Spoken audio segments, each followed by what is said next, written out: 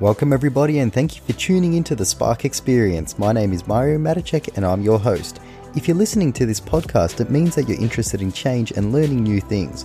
On the Spark Experience, we talk about business strategies, mindset strategies and coaching strategies to ignite your potential. Today we are joined by Liam Smith, who has an incredible coaching journey to share with us all. Liam has a proven track record with transitioning former junior world number ones to the ATP Tour and becoming Grand Slam contenders. He's the coach of Gael Monfils, who is currently number 9 in the world. Today we are so lucky to be joined by such an open-minded and humble individual who will share what he has learned over the last 20 years in coaching and business. Make sure you stay tuned so you can implement some of these strategies in your own life. Welcome everybody to the Spark Experience. It's an absolute honor to have Liam Smith on the show today, where we will discuss what it takes to become a Grand Slam contender and developing world-class tennis players. Welcome Liam, and thank you for your time. Thanks, Mario. It's great to be here. Thank you for having me on the show. No problem. Liam, would you mind giving the listeners a rundown of your journey so far and what you're looking to achieve in the next chapter of your life? Yeah, I've been coaching 20 years now. Sort of started at the club level, adults, juniors, and worked my way up and sort of worked with 12-year-olds, 14-year-olds, 16-year-olds, all through the different pathways, ITF Junior Circuit, Futures Challenges, WTA, ATP Tour, and different things. And over many, many years, directed some academies, owned my own academy in partnership with a former top 5 player here in the US as well in the past, and then came over to Australia, took a position as a national head coach for Tennis Australia, and gave my best effort to spend some time trying to develop some good, talented Australian players, and then returned back to the US in 2015 and have spent the rest of the last 5 years just working on the ATP Tour. Interesting. So it sounds like you started pretty much at the grassroots and built your way up over your, the 2-decade career so far. But did you? A long road. Yeah, no, definitely. And I think that's important for everyone that's listening is that there's no real overnight success. Like people will see you now and be like, yeah, he's coaching the top players in the world, but you had to start somewhere. Oh yeah, I've been to literally every Futures and Challenges tournament on the planet, to be honest, and all the different junior ITF tournaments in Africa and in Asia and all over the place. So yeah, sort of when you look back now, it's good because I feel like I learned a lot, and when you made mistakes, they were less important moments, and you could learn from it and improve. And so it was a good journey, but there was many times where I felt like, geez, am I ever going to get to work with somebody better or up into another level and so on? So, yeah, it's a good thing now when I look back for sure. Interesting. So when you first started, did you always have the goal of wanting to be on the ATP Tour coaching the players, like Grand Slam players? Well, I started coaching. I was playing at a junior level. I played sort of futures tournaments and things, and I didn't really have the financial backing to continue playing.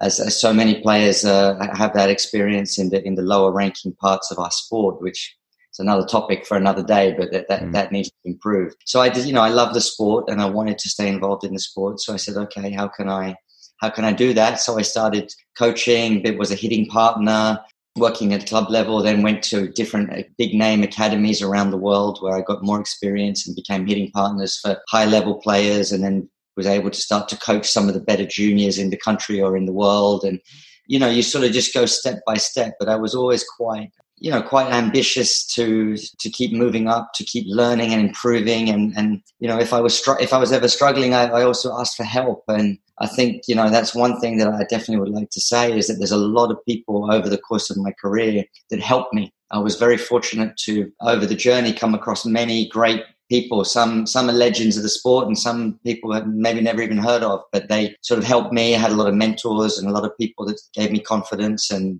an opportunity here or there. And then I just gave it my best shot and made good on the help that I got. So I think that's part of the process too, is that you do need help. It's whether you're a coach or a player, you need help, and you need to be willing to and open to ask for it. Yeah, definitely. That's an interesting topic because that, a lot of people I feel like are afraid to just ask, and, you're going to ask as well. And some people are going to say no, but that's part of the game. You have to accept that, rejection is going to happen. You might just have to find a different way on how you can get in contact with that person. Yeah. And sometimes, if at first you don't succeed, try again. It's like somebody doesn't reply you, and then you try again a few months later, or you bump into someone at the tournament that happens to know that person, and then you can find a way through. And sometimes you can be lucky too that certain people are receptive in certain moments of time, and other moments of time, things going on in their life, or whatever, they just don't have the ability to help you in that moment. But you just got to keep trying to improve. And I think I was fortunate in many ways with the people that helped me. Ah, good. That's a good little tip for everyone listening to just, you can't get to great places without having a team or people to help you get there. It's important. You're coaching Gael Monfils at the moment. What's that like? What do you enjoy the most about it? And what are some of the biggest challenges that you face with him? Yeah, I mean, he's a great guy. We've known each other quite a long time, and he's different than the personality that maybe people always see. He's a very nice, calm guy, and pretty hardworking. Actually, people don't always realize that. Sometimes the sort of talented athletes and the trick shots and all the different things sort of lend themselves to people feeling like you're kind of one of those talented, casual kind of people. But he's actually quite diligent and a pretty hard worker. So we have a lot of fun. We work hard and we have fun doing it. It's good. I mean, it's a tough challenge, because whenever you have a player that has that level or capability or talent, you, as a coach, you feel that pressure that you want to help them to be even better, and they're already very good. So it's sort of that responsibility that you take on, and sort of almost an extra expectations you put on yourself to try to get better results or help them to do better than they've done before. So there's an element of that too, obviously. Mm-hmm. For the most part, we've been doing fairly well. He's playing well again, and he's happy and likes what he's doing and sort of the direction that he's going. So it's been a lot of fun, and I have to give a lot of credit to him too, because I think people often forget, but coaches were only as good or as effective as our players. And you need players that are motivated, that buy into the sort of vision, and you collaborate and find the areas that you want to improve, and everyone needs to be on the same page, and then you have to go to work and do that. And he's been great. He's bought into everything. He's been really focused and serious, and put in a lot of work to get himself back in the top 10, both on the practice court and with tournament scheduling and battling out some tough matches when you're having tough days and getting the win. And, it's been fun. Yeah, no, that sounds good. I've always wondered, is it harder to actually coach, like, let's say someone of his level where, they're a potential Grand Slam contender and top 10 player, compared to, a junior that's 50 in the world for ITF as an example? Yeah, well, I mean, there's a lot of commonalities. I mean, at the end of the day, as a coach, you're always going to do your best to try to find ways to improve your player in the short term for their performances, and also in the long term from a development perspective. And obviously, depending on where players are in their journey, there's either more or less development ahead. So in a lot of ways, coaching is the same, whether it's a young player coming up or whether it's a top player. But obviously, the expectations, the pressures, the stakes are different.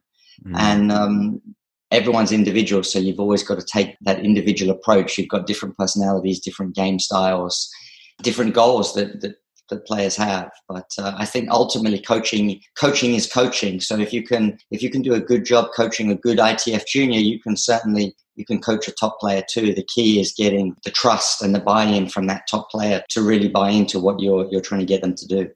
Yes, yeah, definitely. So it sounds like obviously building the relationship with the student is super important. If you don't have the trust and the respect from them, then no matter how good of a coach you are, it's not going to work, right? Yeah, I think that's the biggest thing in all coaching at all levels. Players have got to feel like they are priority, and that you're trying to do everything to help them, and there's no big egos involved. And you do need the respect. And that's why sometimes you see the top guys, they do go to coaches that are former legends of the game or top 10 players themselves, because that's where they feel the trust or the respect comes, because someone's been there and done it before. And there is a lot of value in that too. So if you're not one of those people, like in my case, you've got to be better maybe in some other areas, or you've got to be able to, have developed yourself and your own philosophies and your own knowledge and skill set, so that you can display that you have the ability to help those players at that level. And as soon as they see that and they respect that and they see that you're helping them, then the process is much easier from there. Yeah, that's a good point. Like, do you think that it's important for, let's say, someone that has a great playing history and they achieved, a top 10 ranking? Does that mean they are going to be a better coach than someone, let's say, that hasn't achieved that, or not? Yeah, I mean, there is some former number 1, 2, 3 ranked players in the world that are phenomenal coaches and they do an amazing job. And then there's also some that honestly they don't know what they're doing. They were great players, but they don't necessarily know how to get the best out of somebody else. So it's like anything. I still believe that from a coaching perspective, nothing beats experience and nothing beats learning. And obviously, if you've been a top player, you can impart a lot of knowledge and you've been in the same situation that players have been in. So you can help and you can do a lot, but it's not always the best thing. Sometimes the coaches that have made mistakes along the way with younger players and learned and evolved and improved themselves and over many years, that they can be just as good, if not better in a way, because they're coaches. You know, we've seen many coaches over history that haven't been great players that have become very successful in the coaching in all sports. Yeah. So yeah, I think there's always exceptions to every rule, and you know, if you can have Ivan Lendl in your team, why not? I mean, he's got a massive amount of knowledge to share, given his journey as a player. But it's not the only option, and I think more players are seeing that now. Yeah, definitely. I agree. It seems since you've started with Monfils, his mindset has changed and he's had some incredible performances. And as we just mentioned before, he's back into the top 10. What's changed? Oh, you know, he's very motivated. He's got some big goals. Obviously, he's had a lot of good coaches over his career, so he's got a lot of experience. He's played on the tour for 16, almost 17 years. So you've got maturity, you've got experience, you've got a real understanding, and then you've got the fact that he's got some big goals and that he knows that the only one way to achieve those goals is by improving in some areas, and we've identified those. And he's been working hard. He's been very motivated, and he's been putting in the work. And that's, as a coach, you can't beat that. You know, you can do sometimes you can do an amazing job as a coach and you don't get the results, and it's tough. And sometimes you can do not that good a job and you can get good results too. A lot of it is dependent on the player and then how you can collaborate and work from there. And I give him a lot of credit in everything that he's doing at the moment. It's a big improvement, I feel, and I feel like the way he's playing, the way he's using his talent and his speed is a little bit more effective and efficient, which is, you know, also important as the body's getting older. Yeah, very true. But like he seems to credit, I think I was reading an article about it. He wasn't playing that well and he wasn't feeling that good out there. But he said he didn't want to let you down, and that's pretty much how he got through the match. So it seems like ever since you've come into his team, he seems that he's changed like his mentality a bit more, where he doesn't, like, it's a much bigger picture instead of just him. I mean, obviously, anytime you've got a team and you've got a goal and you're invested in that, and you're pushing each other to try to achieve that goal as a collective group. And obviously there's going to be days where, you might not be feeling your best, but you know that, it's a team effort in a way.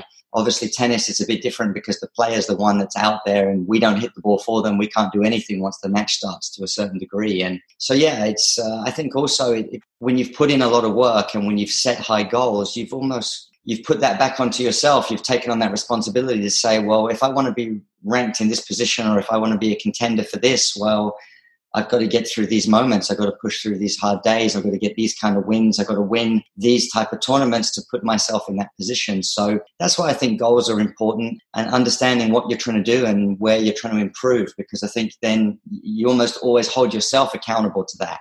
We all work hard, so we also have high standards for each other. So. Very true. I like that. With the type of goals you're setting, are they result-based or are they process-driven? Yeah, I mean, obviously there's, at a stage of his career, it starts to become a little bit more of result-based goals, but goals, performance goals within that to actually get you to achieve those results. It's somewhat of a combination. He's got X amount of years left to play. He's playing this year he's playing at a top 3 or 4 level. And, the goal is to try to win the big events, be in the top 4 or 5 in the world. So obviously there is a result aspect to that, but we always bring it back to the process and what do you have to be doing to put yourself in contention to achieve those goals. So it's a balance. Younger players, you would have definitely much more performance based. It's just the reality. When you get near the end of your career and you want to win some big tournaments, that you can't escape it. Yes. Yeah, that's very true. When let's say you're analyzing a game plan against, let's say, someone like a Djokovic, like what are you particular looking for? Like, are you basing it on Monfils' strengths and weaknesses to match up well against Djokovic's game style? Every player he plays, I spend an extreme amount of time looking at videotape of that player in different situations, and I look up a lot of stats, use a lot of Hawkeye stuff, and get a lot of good data and information. I have a system in my computer with notes on every player in the world, and I go back through those and look at things that have worked in the past. I look at head-to-head, last time they played, or if they've ever played before, or if they haven't played, I'll look at other players that have a similar game style and different. And I put a lot of work in, and then I look at, first of all, where does the strengths match up, and what areas of the court are important, and what's important to do when, because some players have set patterns about what they do in certain moments and others don't.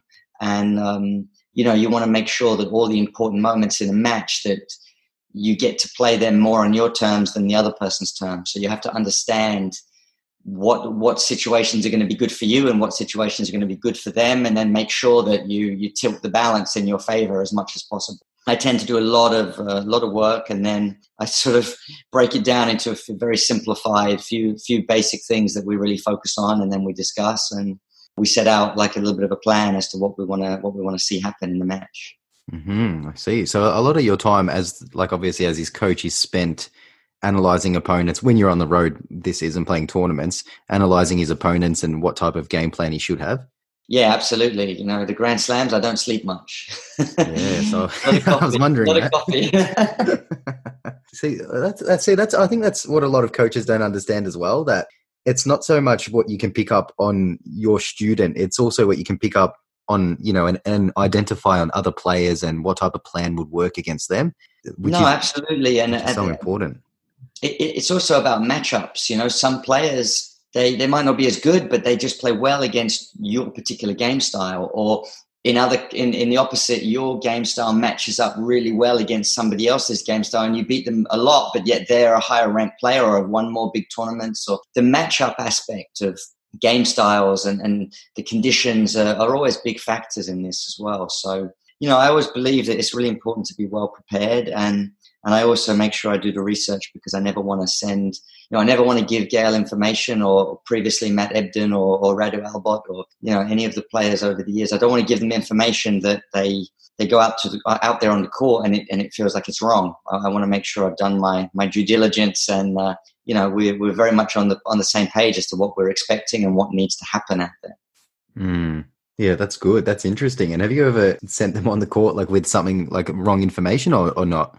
For the most part, no. I mean, sometimes you get the odd situation. You've got very good players, and statistically, you're expecting on certain moments that they're going to do certain things, and they kind of get, they wise up to you and they start making adjustments and changes. So then you get the odd look sometimes. But for the most part, the statistics are also, you've got to be, you can't be 100% statistical based with your stuff, because good players, the stats, so they serve in a certain place on break points, but then against you in big moments, they realize and they change. So you've got to always have that flexibility and that understanding. So for me, I try to always use the data and the stats to help me get a sense of everything, and then make sure that the players are sort of well prepared for the other things that can develop on the court, and just make sure that they're always able to bring it back to finding the solution to get things more on their terms and tip the scales in their favor.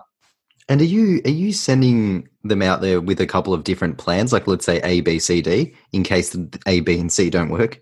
No, I mean, to be honest, it's really quite simple in the end. I mean, all the hours of video I watch and all the data I go through, but it comes down to 3-4 very simple things that we focus on, and then maybe certain aspects on big points. Against certain people, you have to do something a little bit different, or a lot of it has to do with yourself, the mindset that you're in certain moments to capitalize and get the ball to a certain area of the court early in the point. And, we put a lot of in-depth detail into the preparation, but the actual plan itself is really quite simple, because at the end of the day, it's a tennis match, and it's, it's lines, a court and a net, and you got to put the ball in the court, and you got to get the ball over the net, and you don't want to make it too complicated.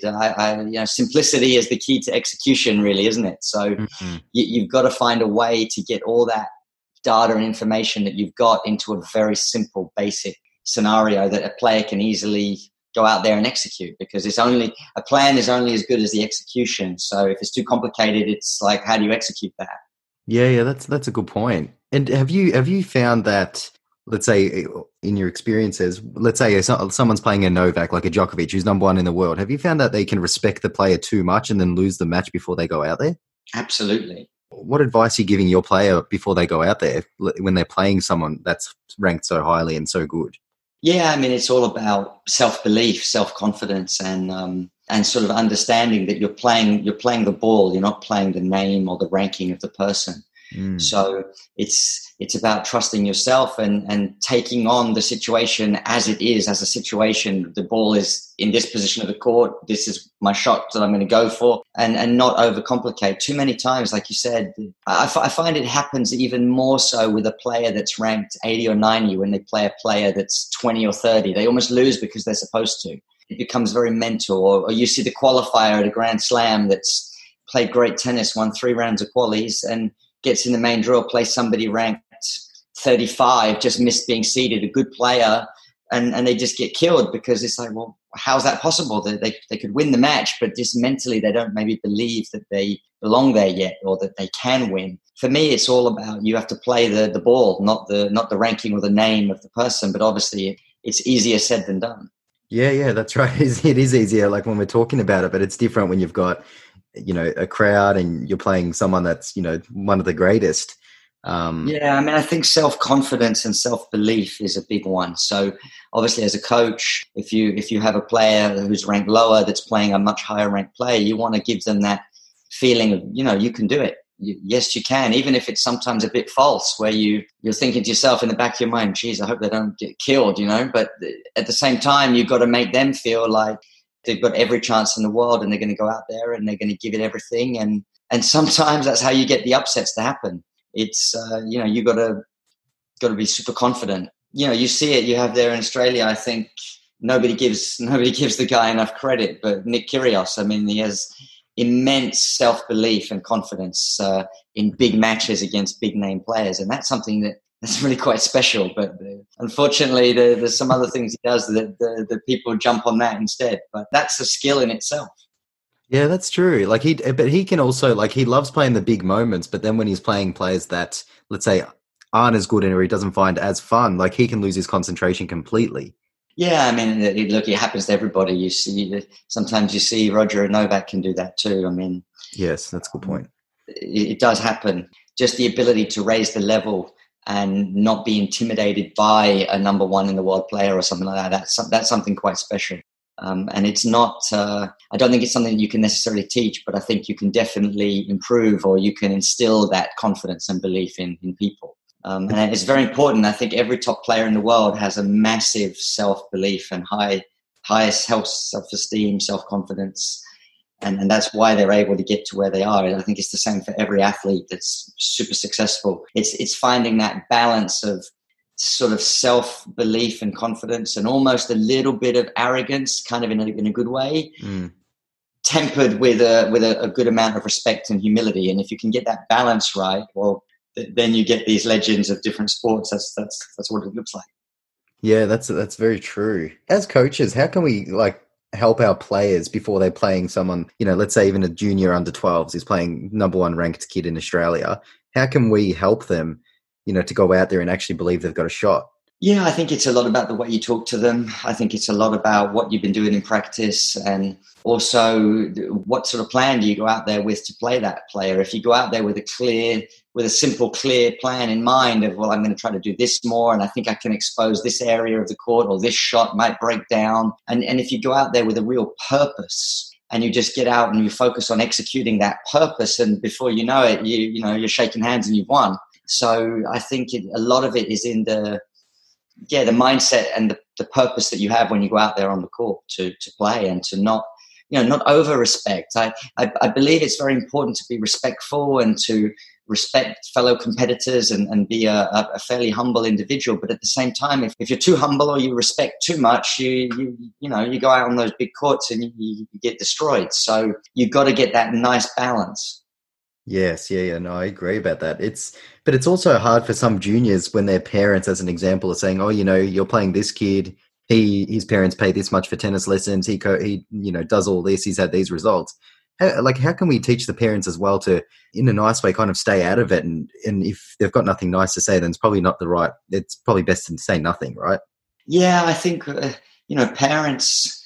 Someone once asked me about someone's parents if they were crazy, and I said, well, no, but they're just crazy enough, because I think for kids to achieve stuff, you do need a certain amount of a push from the parents sometimes, because kids are kids, but it has to be in a positive way. And I think it's a lot about education. I think if we push parents away too much and we tell them to shut up or to not be involved, or I think it actually makes it worse. I think you're better to almost involve them more in the process and educate them in what's important, so that when they do interact with their kids, because they're going to, you can't stop that, they're their kids, they're more educated about what they're saying, why, and what they're not saying, and just understanding the process better. I've always, I've dealt with some really difficult parents over my career at different stages, and I've always had more success when I talk to them and I listen to them and I try to educate them and get them to understand that by them shutting their mouth in the car ride on the way home, that they're being way more helpful than having a crack at the kid for not attacking that short ball forehand that they should have, And it's kind of, it's not easy. And I think for parents, it's not easy too, because they want their kids to be good. They want them to win. They want them to be successful. And they don't have a clue sometimes at the damage that they can do if they handle things the wrong way. So it's not necessarily deliberately that they sabotage or mess it up, that they're so invested that they can mess it up. That's the reality. Yeah, I guess when your emotions, even on the tennis court, once your emotions get involved, your thinking's not that clear. You start making emotional decisions rather than actual, practical or analytical decisions, which can hurt you drastically. Yeah, you've always got to focus on the process, and I always feel like a lot of parents, they're too short-sighted. They just see today's win or loss, or how are they hitting their backhand today. They hit every backhand in the net, and there's a panic attack, and they want their kid to hit 4 million backhands tomorrow. And it's like you got to have that long-term process. You've got to have that big picture view and just keep working towards those bigger picture objectives, because otherwise you just get lost in the madness of it all. But in saying about like the longer term picture, you and I know that tennis can be quite not quite, it's a very expensive sport. And how can we explain that to the parents to have the longer term vision when, they are worried about the short term results? And if my child isn't number one in Australia at 14 or in the world, then he's probably not going to be a champion, like a superstar. Yeah. Again, it's education. It's different kids develop at different speeds. Some players at 18 years old, they're best in the world, and other players, they're nowhere yet, but at 23 they're the best in the world, or at 26 or 30. Everyone's journey is a little bit different. So I always think about it like this: if you take a 12 or 13-year-old kid and the parents want them to be successful in a career path, so they want them to be a doctor. Well, they're not going to have the level to be a doctor when they're 14. They've got to go through years of school, and then they've got to go to university, and then they've got to go to medical school, and then they've got to go through residency, and then they've got to, and even then they're not going to be as good a doctor as they are 5 more years into the job. So I think you've always got to bring it back. People forget sometimes in sport, they just want sort of instant gratification. And it's like, well, there's a process here. And you've got to go, you can't skip steps. You've got to go through the process. And some kids accelerate through different parts faster than others, and then all the kids the parents start comparing all the kids to each other, and it becomes a circus. And I think, you've got to find a way through education to help them understand that it is a process, and you've got to be in it for the long term, really, if you want to be successful. But that's the same, it's like having a 14-year-old kid that gets bad school grades when they're 14 years old and saying, oh, well, they're not going to make it to medical school. Well, that's still 8 years away. Yes. It's like you can't judge everything in that exact moment. It's the long-term view. And I'm not going to say it's easy, but I think a lot of parents become more reasonable when they feel like they can talk to you. and that you'll hear out their concerns, and then you'll be willing to, have that dialogue and educate them. Yep, definitely. I think I personally think it is very important to form a good relationship with the parents, because at the end of the day, you're going to be a team together. It's not just the coach that gets, the student successful because of the coach. No, the player's successful because, the people around him or her. And it's not just the coach. Like the parents, like you said, played probably the most important role. They're with them all the time. So absolutely. I mean, as a coach, you spend so many hours a day with the players, and especially when the players are younger, and they're mostly with their parents, and their parents are the ones that drive them to the tennis center, that drive them to tournaments. That everything is with the parents. So how the parents are speaking with the kids, interacting, what they're doing is a major thing. I mean, I've had some funny stories over the years, but I even actually literally was teaching a parent how to be a coach, because I knew that they were actually going out and spending hours and hours on the court with their kid, outside of the academy's hours, if you like, doing stuff that was completely unproductive. It was like counterproductive. And I ended up basically bringing them in and saying, hey, look, if you're going to go out and spend all these hours feeding your son how to hit forehands, well, let's at least make sure that you're doing it the right way. And had him feeding the ball the right way, and doing the right kind of stuff, because I knew that I couldn't stop him from doing it, no matter how many times I told him it was a bad idea. So I just decided to try to control the quality of what was being done and improve that, because that was the only way to have an impact. Yeah, see, and I think that's the beauty of coaching, and being flexible in your approach, and having, kind of like a growth mindset about it all is, okay, the parent's not going to let it go, then you need to find out a way, like find an edge on how you can make it productive, which is what you did. You actually educated the parent on how to coach. And I think when you have young kids, like young developing players, I think as a coach, you've got to take on a bit of responsibility for somewhat coaching the parents too, and educating the parents, because they're the ones that are going to most likely have a lot to do with whether this player becomes a success or not, because they can either really be great parents and supportive role and push when they need to, and be really supportive when they need to, and get the balance right, or they can completely stuff it up more than you as a coach can. You could take 10 kids and you could do the same job with all of them, and the ones that are going to be successful are probably the ones that had the better balance and situation with their parents. And so as a coach, if you want to make players successful, you've got to be willing to, and it's hard sometimes, I can tell you, but you've got to be willing to sort of coach the parents a little bit as well as the player, because they're in it for the first time too. That's why you often see, it's quite funny, but when you look at successful tennis siblings, often the younger one is better. Okay, the McEnroes is a different story, but in many cases, the younger one ends up better, because the mistakes that get made with the older one, they've learned their lesson by the second time around. Yes. So it's like when you've got these young kids going in, the parents are like, they're rookies too. Their first time, kind of, their kid's really good. They're not used to this, what to expect. I've always found it's been more helpful to be able to spend that time and just invest a little energy in coaching the parents and educating them. No, very, very true. I like that. It is important to have that team aspect with them and make sure that you're all on the same page. And as you said before, making sure everyone's got the same buy-in. And look, there's also times where you have to be tough with the parents and tell them, no, you're wrong, or you're being unreasonable, or you're doing it the wrong way. And in some cases, you have to. I've done it myself. I've basically said to some parents, okay, thank you, we can't help you. You're just you're impossible to deal with. But in most cases, I think that you can find a common ground, because at the end of the day, those parents, you have the same goal. You want to help that boy or girl to be the best player they can possibly be. So you're invested in the same goal. So it's just about finding the trust and finding a way to make a successful project with that tennis player. No, that's a good point. What do you think are the key steps in transitioning from juniors to the ATP tour? Let's say because you coached Berankis when he was the number one junior in the world, right? Like you pretty much got him to that stage. Yeah. Because it took him some time after that to transition onto the ATP tour. Because I remember watching him, and he's a smaller guy, so it was always going to be a little bit harder, like for him to get into the, let's say, have the same success as he did on the junior tour. But how did you do it?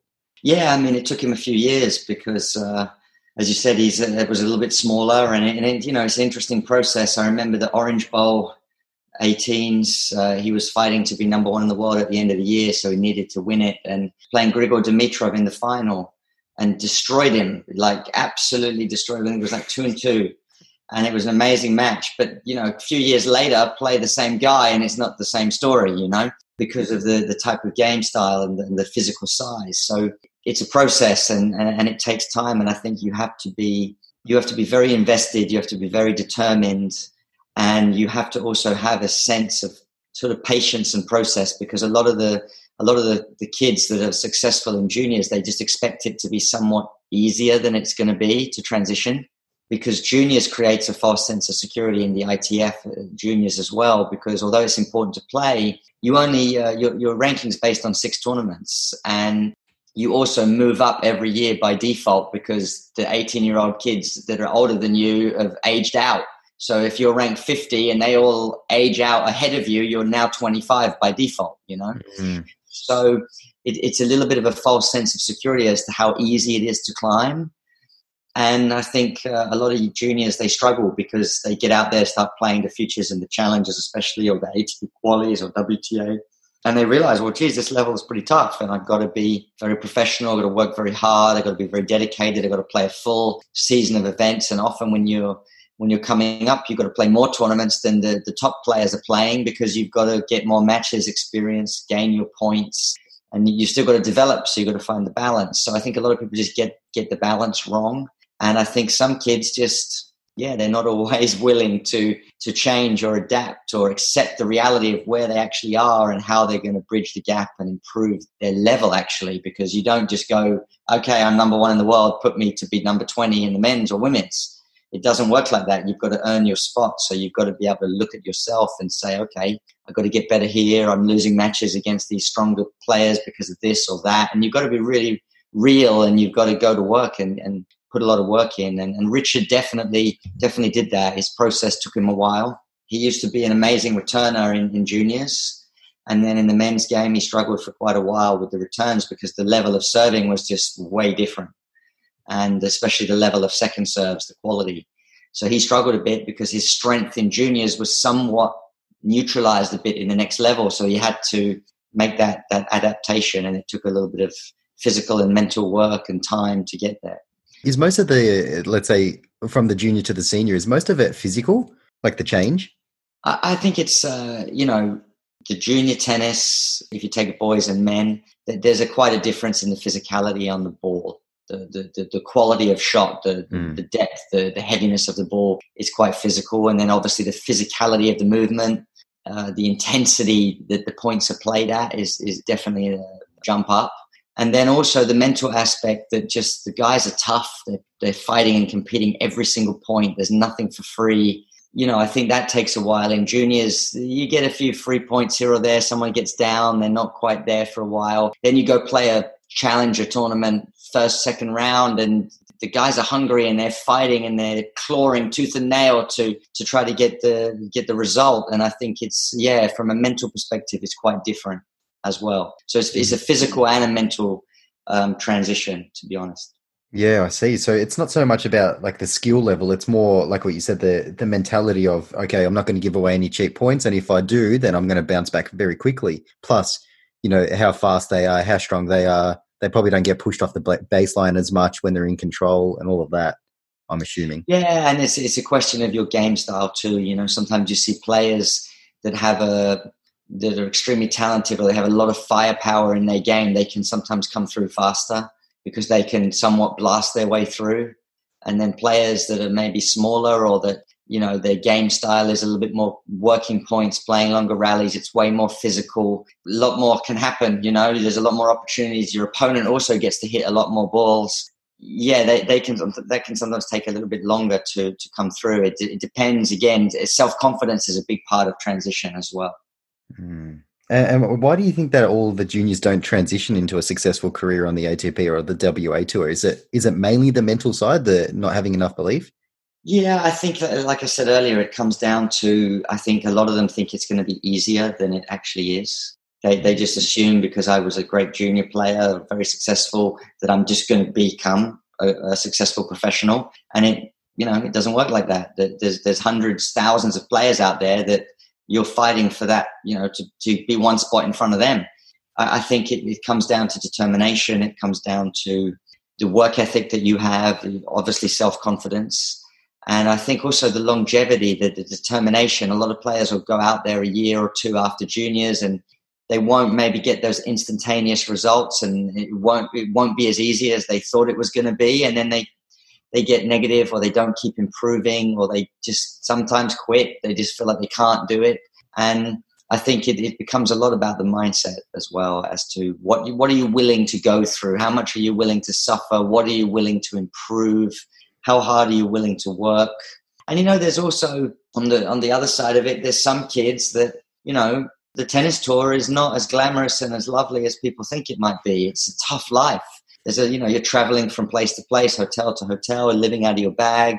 You spend as much time in the airport as you do on the tennis court. And it can be a tough life. It can be a little bit sometimes demotivating for some players. And if you've been a really successful junior and then it doesn't come easy and it becomes a bit of a grind and it's, tough, and a lot of players also just can't handle it.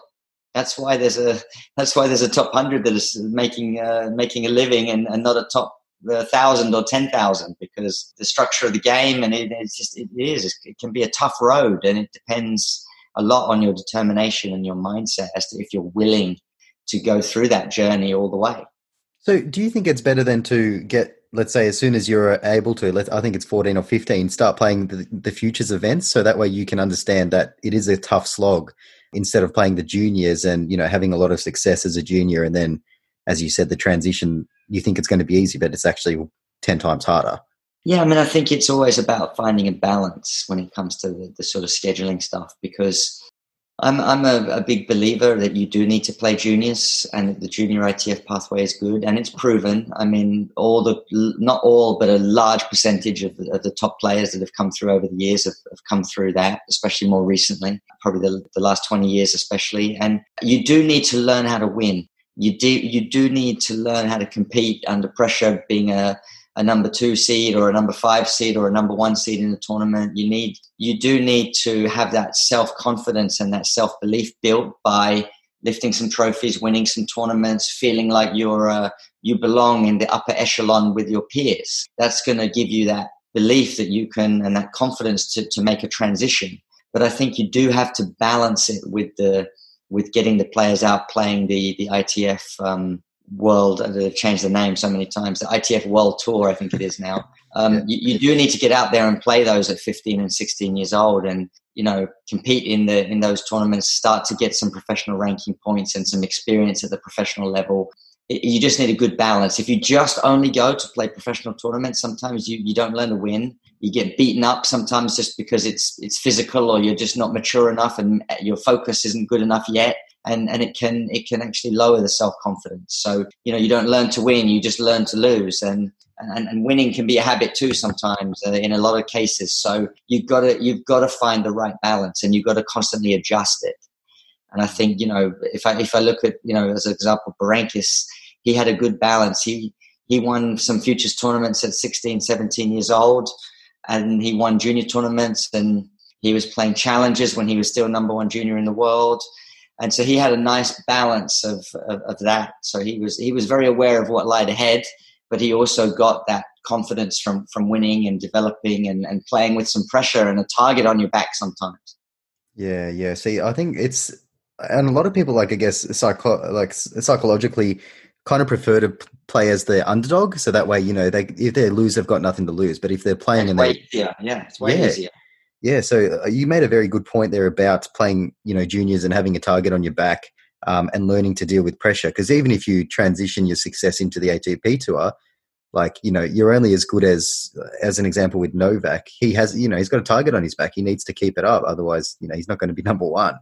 Absolutely. And that's tough. People don't realize, but, there's no free matches. Everybody out there, top 300 in the world, everybody's good. Especially, you'd start looking at top 100, top 50 players. They're all really, really exceptional tennis players, and anybody can lose to anybody on the given day. So there's always that pressure and that stress that the top players go through.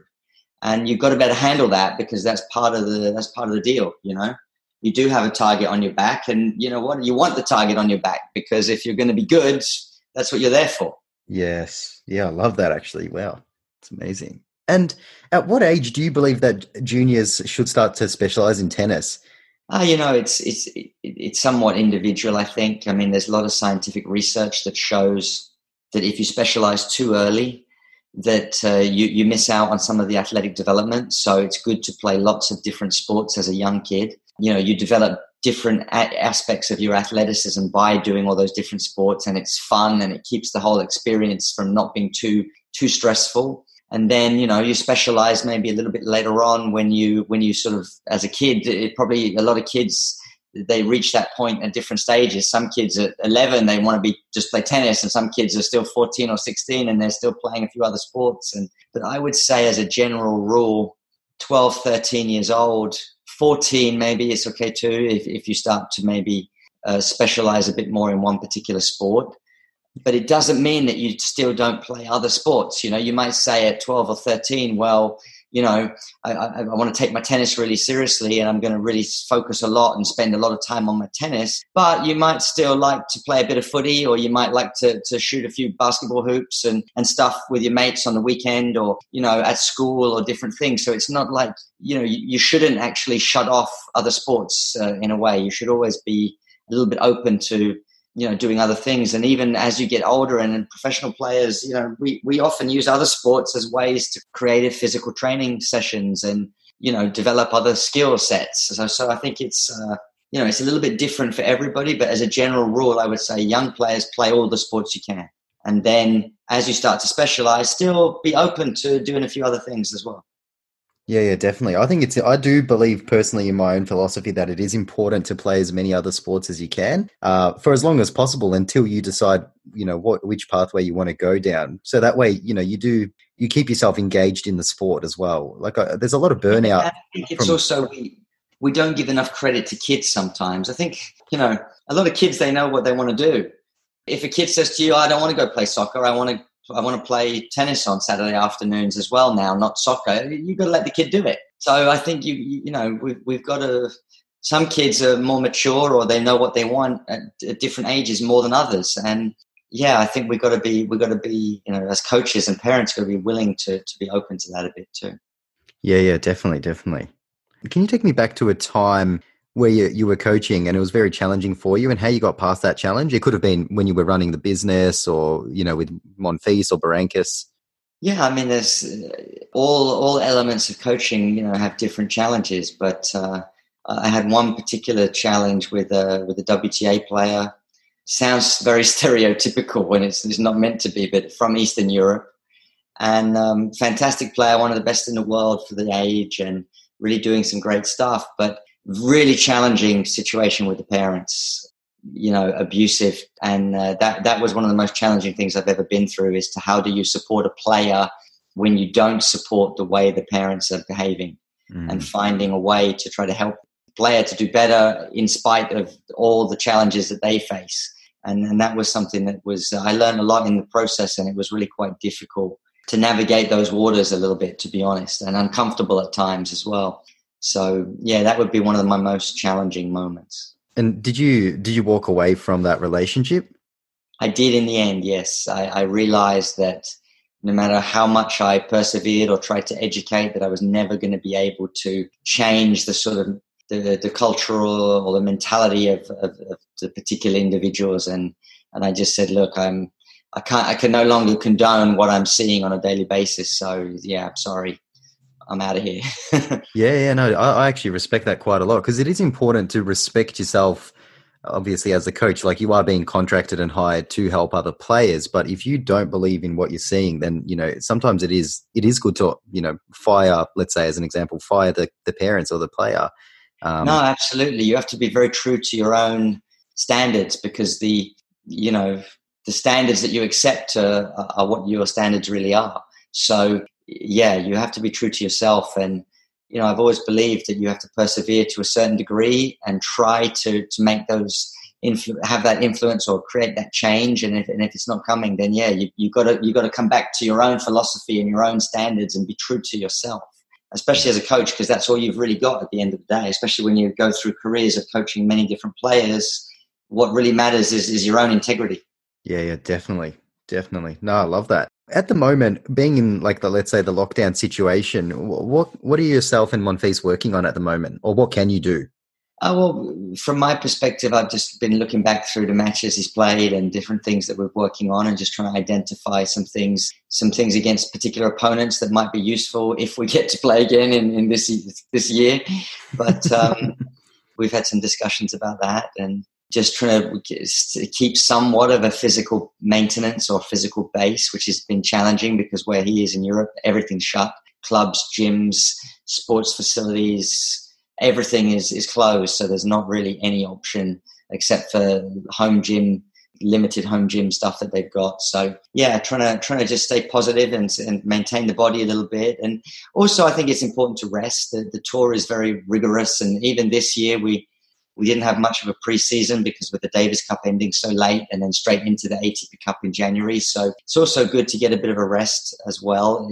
A forced rest, unfortunately, it's not good timing for us, but it's not for anyone. So you do need to rest because tennis players have a pretty vigorous schedule. And he's doing some streaming. He's a good gamer and he likes gaming stuff. So he's doing some streaming on Twitch.